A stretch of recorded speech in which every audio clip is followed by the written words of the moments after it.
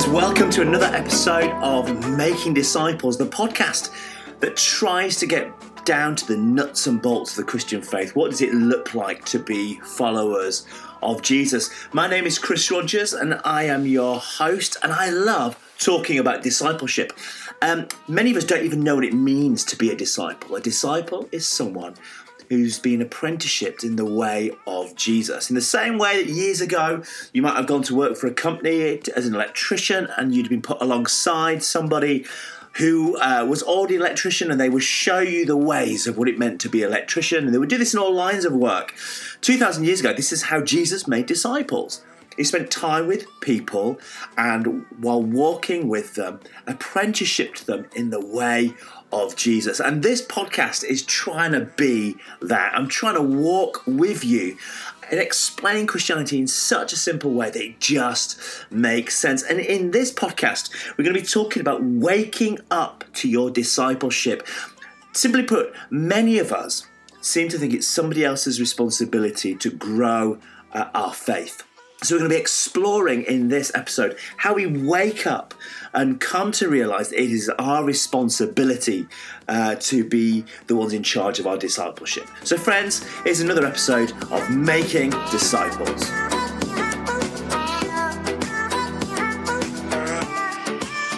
I want to start by asking you a question today. Whose responsibility is it to form you and grow you in your faith? Whose responsibility is it to disciple you? And there's a danger in society that we've professionalized everything. Everything is done now by professionals. So we end up thinking that it's somebody else's responsibility to do things all of the time, when actually sometimes it's our responsibility. We've over-professionalised some areas, and therefore we think it's somebody else's responsibility. I'm a church pastor. I care for my church. And it is just interesting how many people seem to think it is my responsibility to disciple them. Friends, it is your responsibility to make sure you are being discipled. It's my job to create an environment where we can provide things for you so that you might flourish and grow. But it's your responsibility to learn. Nobody else can force you to learn. This is your responsibility. And we've over-professionalized it. I love in Mark 8:34. Jesus turns to a crowd of people and to his disciples and says, if you want to be my disciples, pick up your cross and follow me.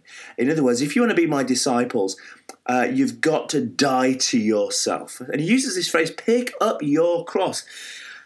It doesn't say there, if you want to be my disciples, make sure you've got a church leader that will pick up your cross for you.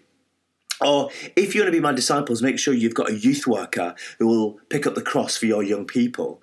It says, if you want to be my disciple, pick up your cross. It's our responsibility to be actively involved in our discipleship. This is what we are meant to be doing and kind of involved with for ourselves.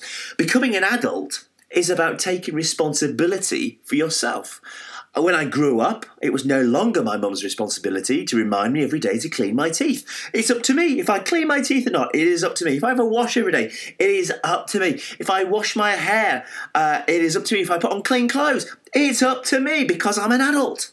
And as an adult, I take responsibility for myself. In the same way as people who are being discipled in the way of Jesus, as adults, we take responsibility for ourselves.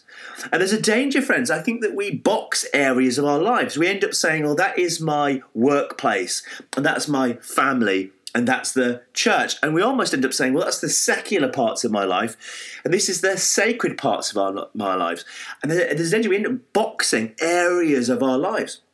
And what Jesus is looking to do in our lives is to allow the whole of our lives to be shaped by him. He wants us to surrender all areas of our lives over to him. Discipleship is about the whole of our lives being surrendered to the whole of Jesus and letting the whole of Jesus shape and transform our lives. And what we end up doing sometimes is areas of our lives end up under the influence of Jesus. And then there are other areas of our lives that are under the influence of our workplace, or over the influence of our relationship, our marriage, over the influence of our family, or maybe cultural values around us. So we end up being wonky Christians because some areas of our lives are under the influence of Jesus and others aren't.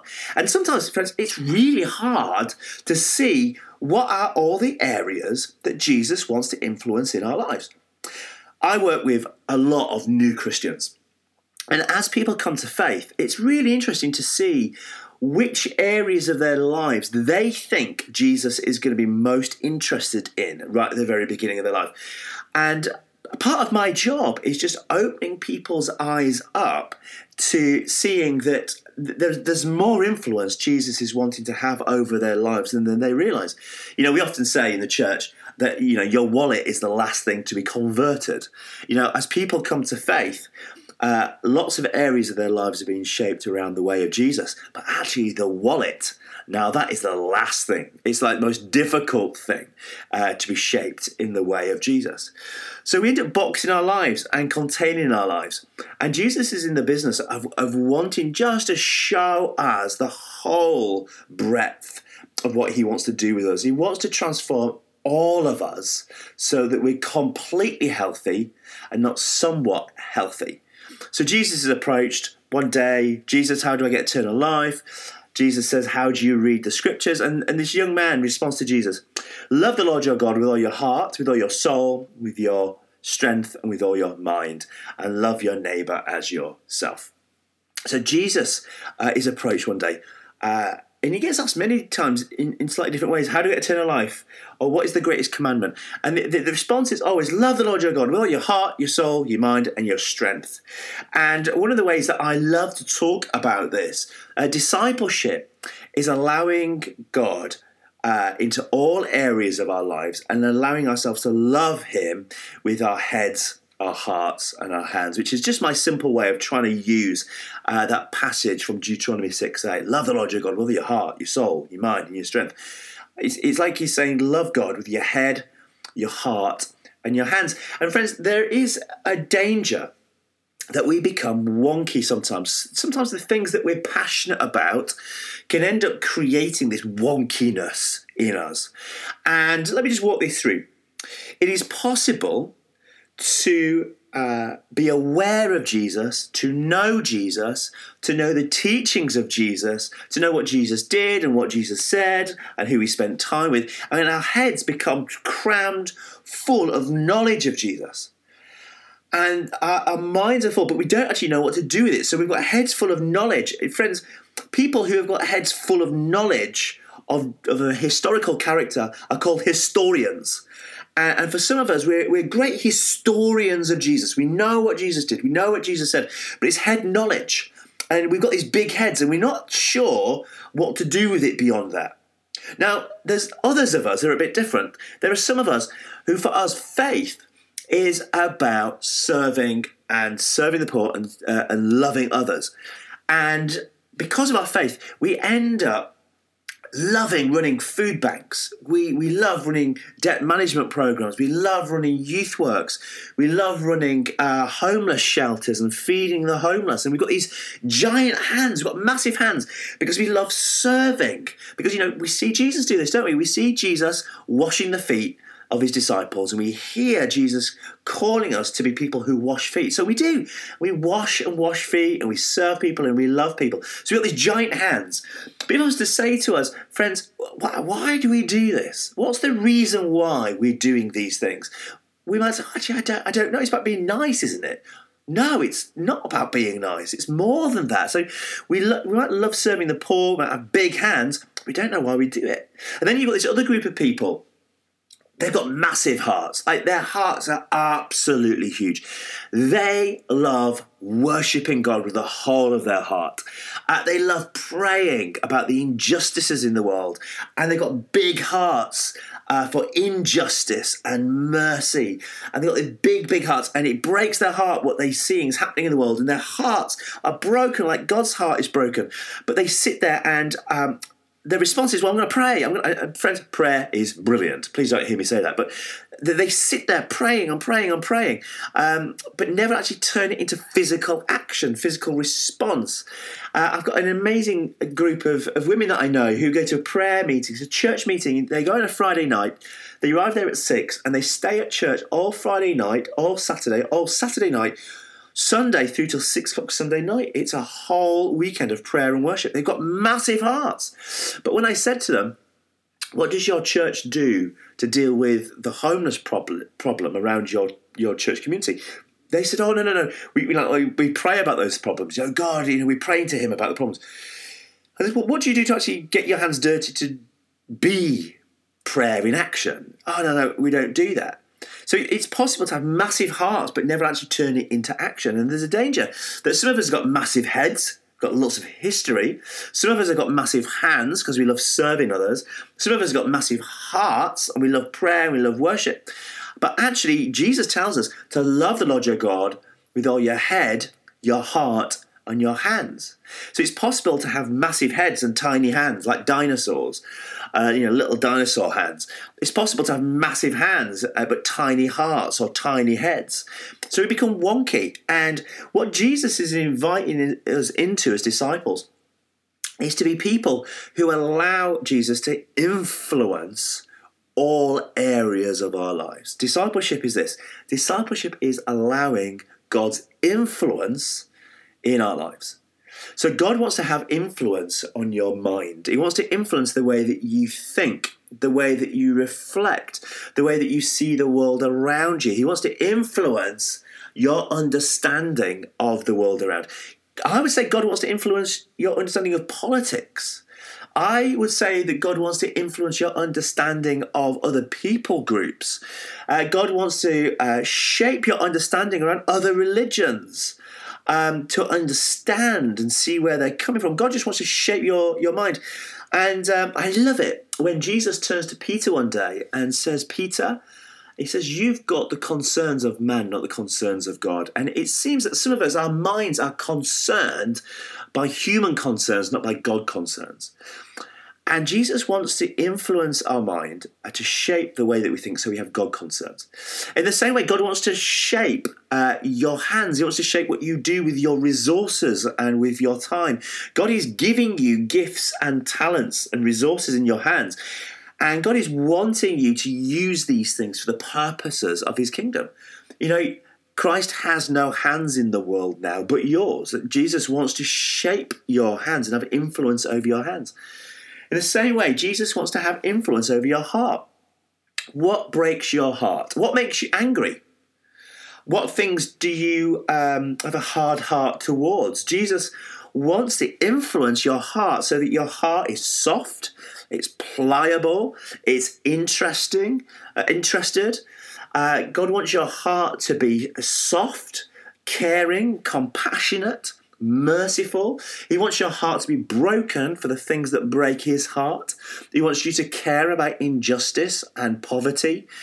And, a little while ago, I was watching one of those comic relief videos where they go to a place and they show you a real graphic set of video footage that's meant to break your heart. So you open your wallet and you give cash. I remember watching this and I had compassion fatigue. I was burnt out.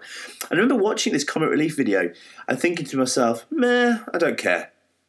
And I realised in that moment I'd got compassion fatigue. My heart had just become hard because I was burnt out.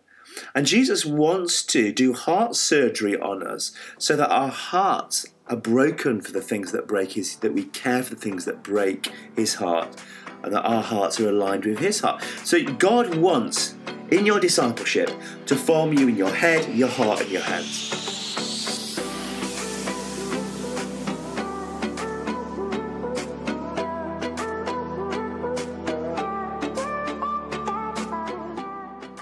I want to tell you a story. It's a story of a rabbi called Rabbi Akiva.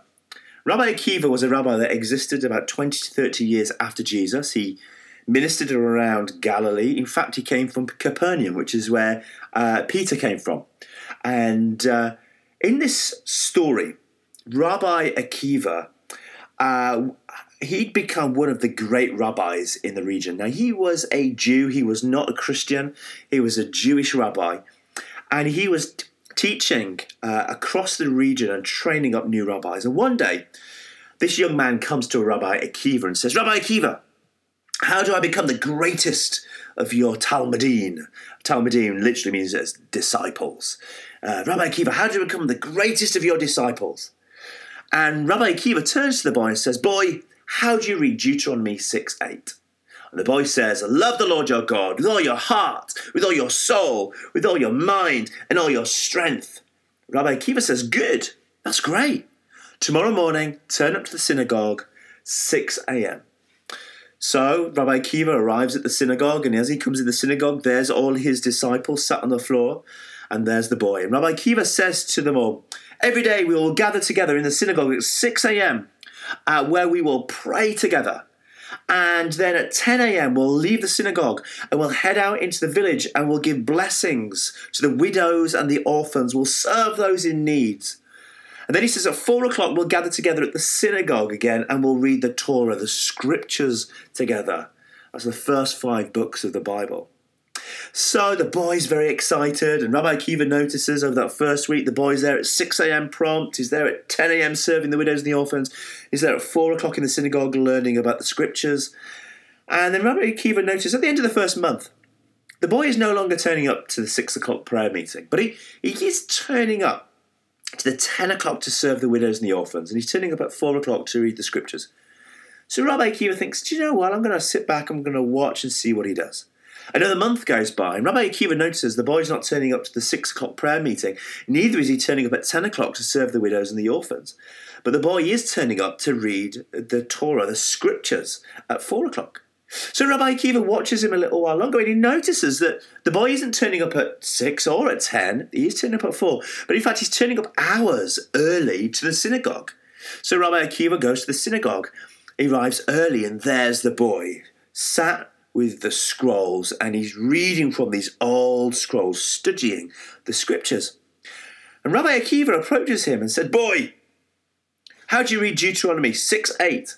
And the boy says, love the Lord your God with all your heart, all your soul, all your mind, and all your strength. Rabbi Akiva says, great. If that's true, then why have you neglected loving God with your heart and your hands, but you have elevated loving God with your mind? Like a drop-the-mic moment. I love that story. Here was a boy that wanted to be a devoted disciple of Rabbi Akiva. And when Rabbi Akiva says to be a devoted disciple of mine, you need to love God with your head, your heart, and your hands. And here we have a boy who, over a period of time, starts elevating the head over the heart and the hands to the point where he's becoming an academic. He's becoming this head-strong historian of the way of God. Rabbi Akiva kind of challenges him and says, why have you elevated that one area over your heart and your hands? You see, friends, Jesus wants to have influence over your head, your heart, and your hands. He wants you to love him with your head, your heart, and your hands. And he wants to have influence over your head, your heart, and your hands. And he wants to shape you into his likeness. And to shape you into his likeness isn't just about you doing the things that Jesus did. It's also about having a heart that's broken for the things that breaks Jesus' heart. And it's also about having a mind that's shaped around the concerns of God rather than human concerns. So what God is wanting to do is shape you in your head, your heart, and your hands. And I've been doing some time just trying to think, how do we do this? How do we take stock, really, of how we are doing in these 3 areas of discipleship? Particularly when many of us, it's hard for us to know what is the full areas that God wants to have influence over your life. So I've been working on an assessment tool, and I want you to just do this with me. And as I set you off on this, it might be that you just want to hit pause, you want to go off and do this, and then come back and just listen to the rest of the podcast. But what I would love you to do, I want you to go to a website right now. I want you to go to wearemakingdisciples.com. wearemakingdisciples.com. I want you to type that into whatever you use, your iPad or your non-branded internet device. I don't know what you use. wearemakingdisciples.com. When you load up that website, there's a tab that simply says Find Your Shape. I want you to explore what is your discipleship shape. And what this little assessment is going to do is help you look at all areas of your life that Jesus wants to influence and give you an idea of the areas that you might want to invest into. So if you head there now, wearemakingdisciples.com, go to Find Your Shape. On Find Your Shape, you'll see that there's a list now of 20 questions. And all I'm going to invite you to do is go down those 20 questions and give gut reactions to them. Don't overanalyze. And there's a sliding scale. And the sliding scale is in every way, somewhat, or not at all. And all I'm going to invite you to do is to take this simple test and put the slider on that scale where you would put it. So the first question is, how much of your day-to-day life changes as you think about what it means to live for Jesus? How much of your day-to-day life is changing as you think about what it means to live for Jesus? And I want you to just put that marker on in every way, somewhat, or not at all. And be honest with yourself. And then just move on to the next question. How committed are you to the local church community? In every way, somewhat, not at all. How much would you say your faith leads you to serve and care for others? In every way, somewhat, not at all. And I'd love you to go through those 20 questions. Now, there's always one question on here that ends up tripping people up. And I'll give it to you now. It says, one of the questions says, how willing are you to put in place helpful boundaries? One of the ways that Jesus wants to influence your life is that you put in helpful boundaries around your money, boundaries around your sex life, boundaries around what you watch and what you consume and how much you drink, who you spend time with. And also, God wants you to put boundaries in about what time you go to bed. Some of us, we're so desperate to be the saviour of the world and the saviour for others that if the phone rang at 11:30, you would pick it up because you want to solve that person's problem. But actually, helpful boundaries and healthy boundaries means, you know what, after 9 o'clock, I'm just not going to answer the phone. And it's about you being healthy and caring for yourself. So how willing are you to put in place helpful and healthy boundaries? Jesus would always go off to a quiet place to pray. He was putting in boundaries. He would say when it was time to leave places. So I want you to do this assessment tool now. And once you have done it, you might want to hit pause now, but once you've done it, just press play again. So here we go. Hit pause. 3, 2, 1. Pause. Now, hopefully, you've done the assessment tool. If you haven't, please do just play along. And at the end of this podcast, just go off and give this a go, because sometimes we just need to take stock on how things are actually going. And when you do the assessment tool, what it's going to give you is what's called a discipleship shape. And it's just going to show you, friends, which area of head, heart, and hands do you have a bias over? Are you a head Christian and less so a heart and hands? Are you a hands Christian, less so head and heart? Or it could be that you're a head Christian and a hands Christian, but not a heart Christian. So all you're going to do is just look at where over your discipleship shape you need to be investing a bit of your time. And if you are somebody who notices that actually when it comes to head, you've not got so much going on in that. It's less about reading scripture, it's less about the Bible, having your mind formed, but you're very active. You might want to put some things in place that help start working and strengthening that area.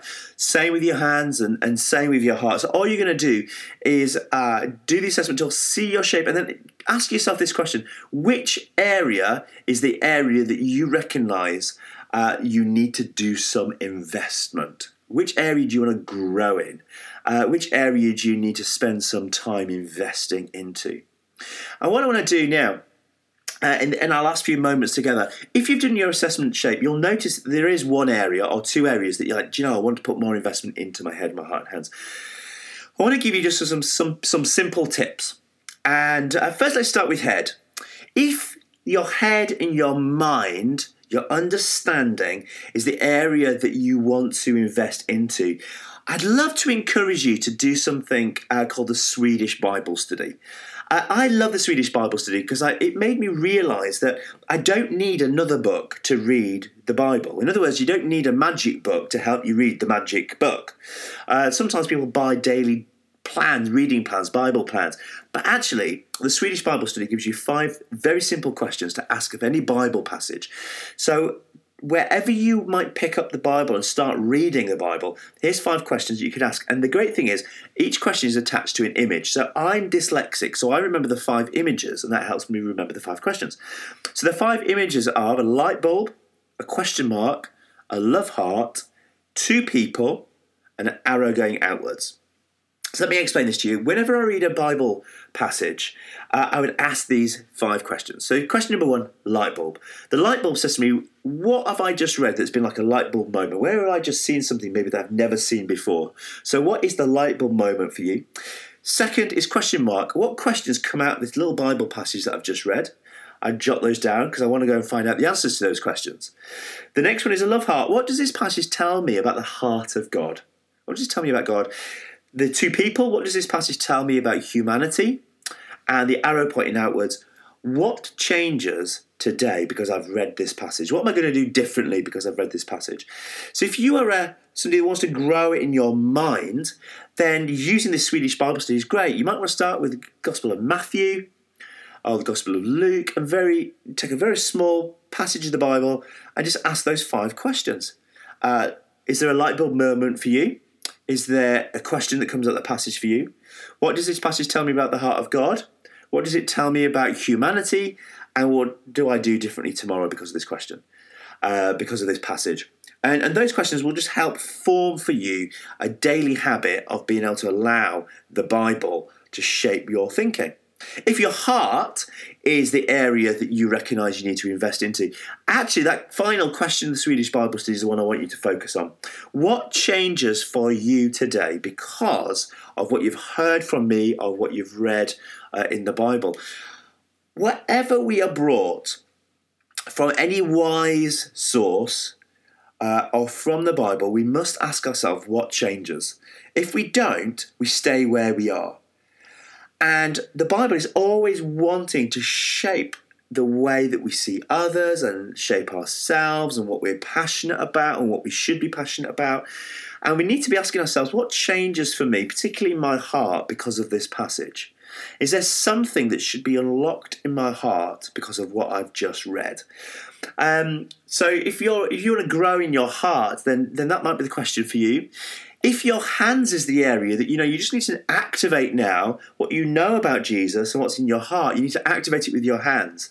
I want to encourage you to do this. Do one thing a day that blesses somebody else without them knowing that you've done it. And it might be that you sign a petition. It might be that you buy a chocolate bar. It might be that you write somebody a note. It might be that you buy them a gift. It might be that you do something to support somebody else in some way. But every day, do something that will bless someone else without them knowing who it was who did it. So in other words, activate your hands in just doing something that brings about blessing in other people.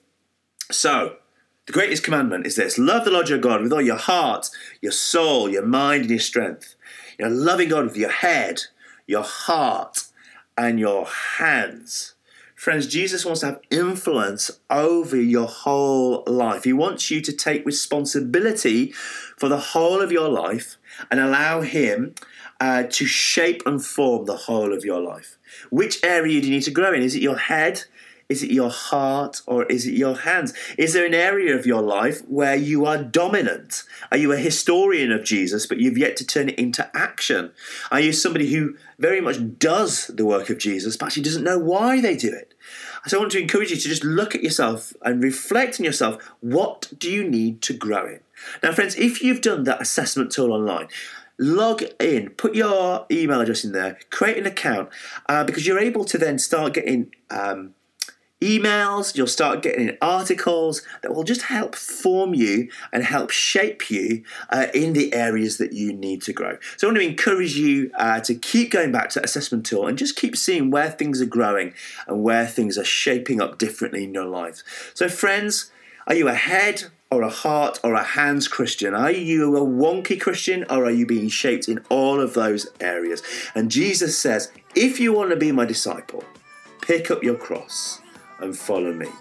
Pick up who you are, your entire life. Die to yourself, that Jesus might have influence over the whole of your life. Friends, have a great week, and until next time, grace and peace.